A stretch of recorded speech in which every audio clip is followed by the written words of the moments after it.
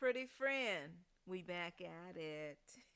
Listen, today we are talking about got me working day and night. Yes. Ecclesiastes 11 and 6 says, sow your seed in the morning, and at evening let your hands not be idle. That's morning and night.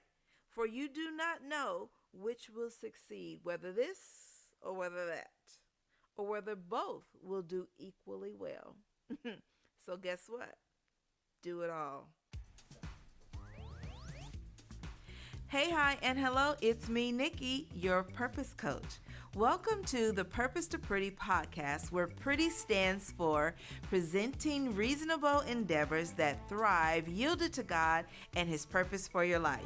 Here on this podcast, I'm endeavoring to build, strengthen, and encourage you to discover your gifts, recover your talents, and walk into a career that serves your purpose. With that being said, let's get into this episode. I pray that you have been executing your plan and staying on track so that you're living in and on purpose. Remaining intentional is detrimental to your success. Listen, idle hands are the devil's workshop. That's in Proverbs 16 and 27. This part of scripture is more than just putting in work for you. Yes, we should use our talents and gifts for the kingdom. Yes, we should work diligently in the arena that God has placed us in.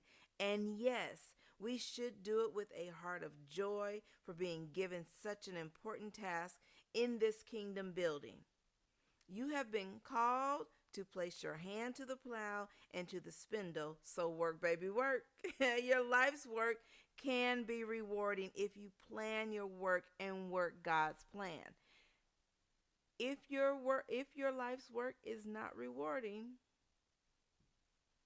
you might not have planned your work and you might not be working God's plan. What is rewarding?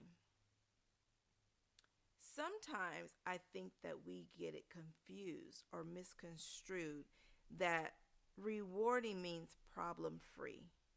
Rewarding means that no hiccups. Rewarding means that balling out of control, right? Money everywhere, going here and there, doing this and that. No, rewarding means fulfilling. You live a fulfilled life in such a way that when someone says, oh, are you still building homes for the disenfranchised? Yes, I am. Oh, you know what? We have an opportunity for you to build homes for wealthy people. You may go and do that because there's a bag there and that bag is big. Okay? But even while you're there, you will begin to experience an unfulfilled spirit. Not because you're serving someone who has the bag, but because you left serving the disenfranchised, which is who you were called to. Now, God does allow us to expand. I talked about on a live a couple weeks ago that purpose oftentimes, because it's in a lane, can feel confined, right? It can feel very singular. It can feel like it doesn't grow. It can feel like it's all I'm going to do. But let me tell you something about purpose. I always say purpose doesn't change, but it does evolve. And when you are in your lane doing your purpose, that purpose has no borders. Did y'all hear me? Your purpose has no borders. Not because you get to do any and everything that you want, but the reason why it has no borders is because as you begin to walk in purpose, in and on purpose, God begins to take blinders off and you can't see where that line's in for you. You can't see where they end. You can't see where they start. All you know is that now things look open to you. This lane looks open to you. And the way that it looks open to you is because you not only think to yourself, I can paint homes. for the disenfranchised, but you begin to say, I build homes for the disenfranchised, and now I provide financial service for the disenfranchised, teaching them how to purchase homes, teaching them how to care for their homes, teaching them how to get warranties on them. Like, it just starts to open up when you start to walk in purpose. It's not that you just only become a school teacher, but now you're creating curriculums. Now you're advising different principals. Now you're creating groups and courses for teachers to come and learn from you, because you decided to walk in purpose, because you decided to put your gifts and your talents in the earth. When you begin to walk in and on purpose, your borders expand. Now let me get back to this, because I got all off. The spindle isn't just that second or third income generating job either, ladies, okay? Charity is considered one of the greatest works one can do. And when we read about sowing your seeds in the morning and at night, believe it or not, God is speaking to where we are as givers. He's talking about where we are as givers, guys. We do not just succeed for ourselves. We've talked about this already. We strive to succeed for the glory of God and the goodness we can do unto others, by giving. Where and when we sow, God promises that there will be a time and a place to reap. So let's talk about that person who I named to build the home for the disenfranchised. Now that the opportunity has come for them to build for the wealthy, that's a funnel back into the disenfranchised. Reaping, sowing, reaping, sowing, reaping. Y'all hear that? Y'all see that? Y'all see how it works?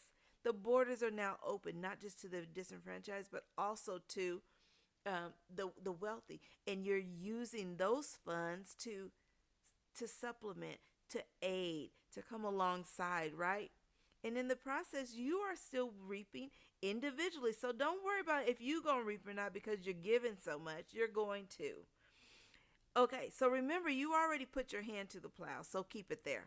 You already started it. Don't stop. Don't give up. Put structures and strategies in place to ensure that you're sowing into good soil. Don't just haphazardly traipse through life, and be sure to not allow distractions to draw you away from the kingdom work.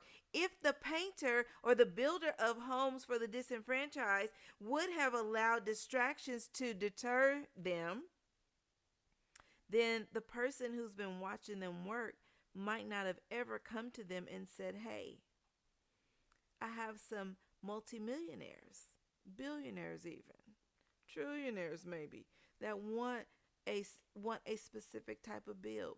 Do you think you can do this? I absolutely can. Don't say no.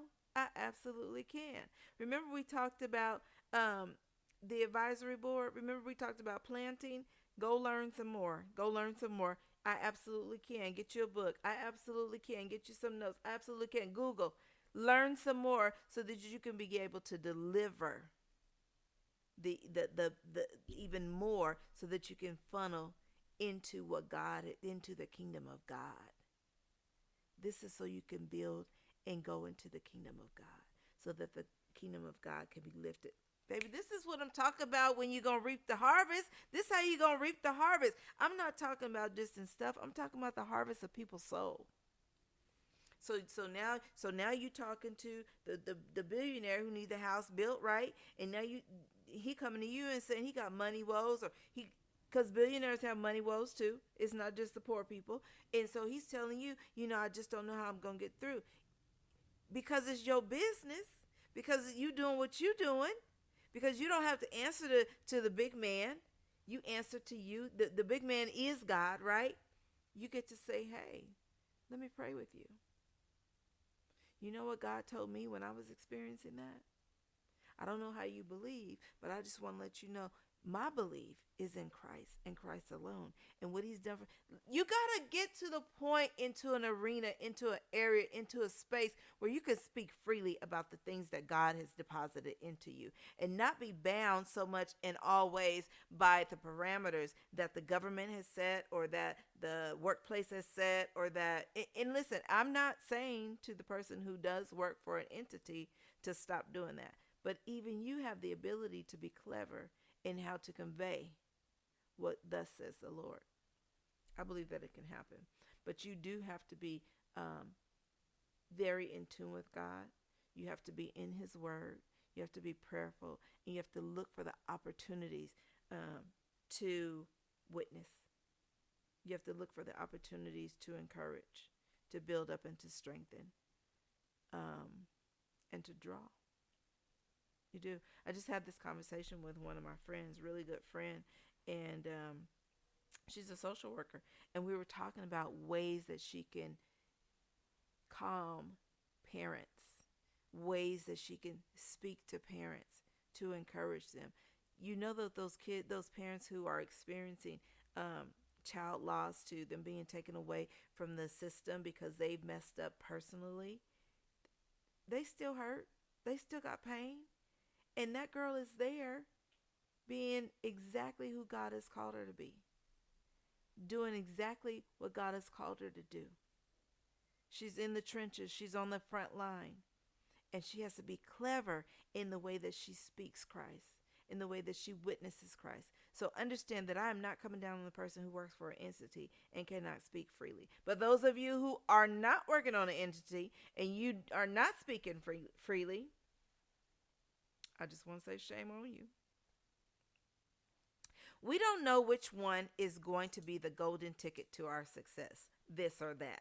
Will it be the seed planted in soil cultivated directly by us, or the seed planted in the soil of someone else Christ has been working on? You don't know, right? We do not know when the multiplying of our planting will happen either.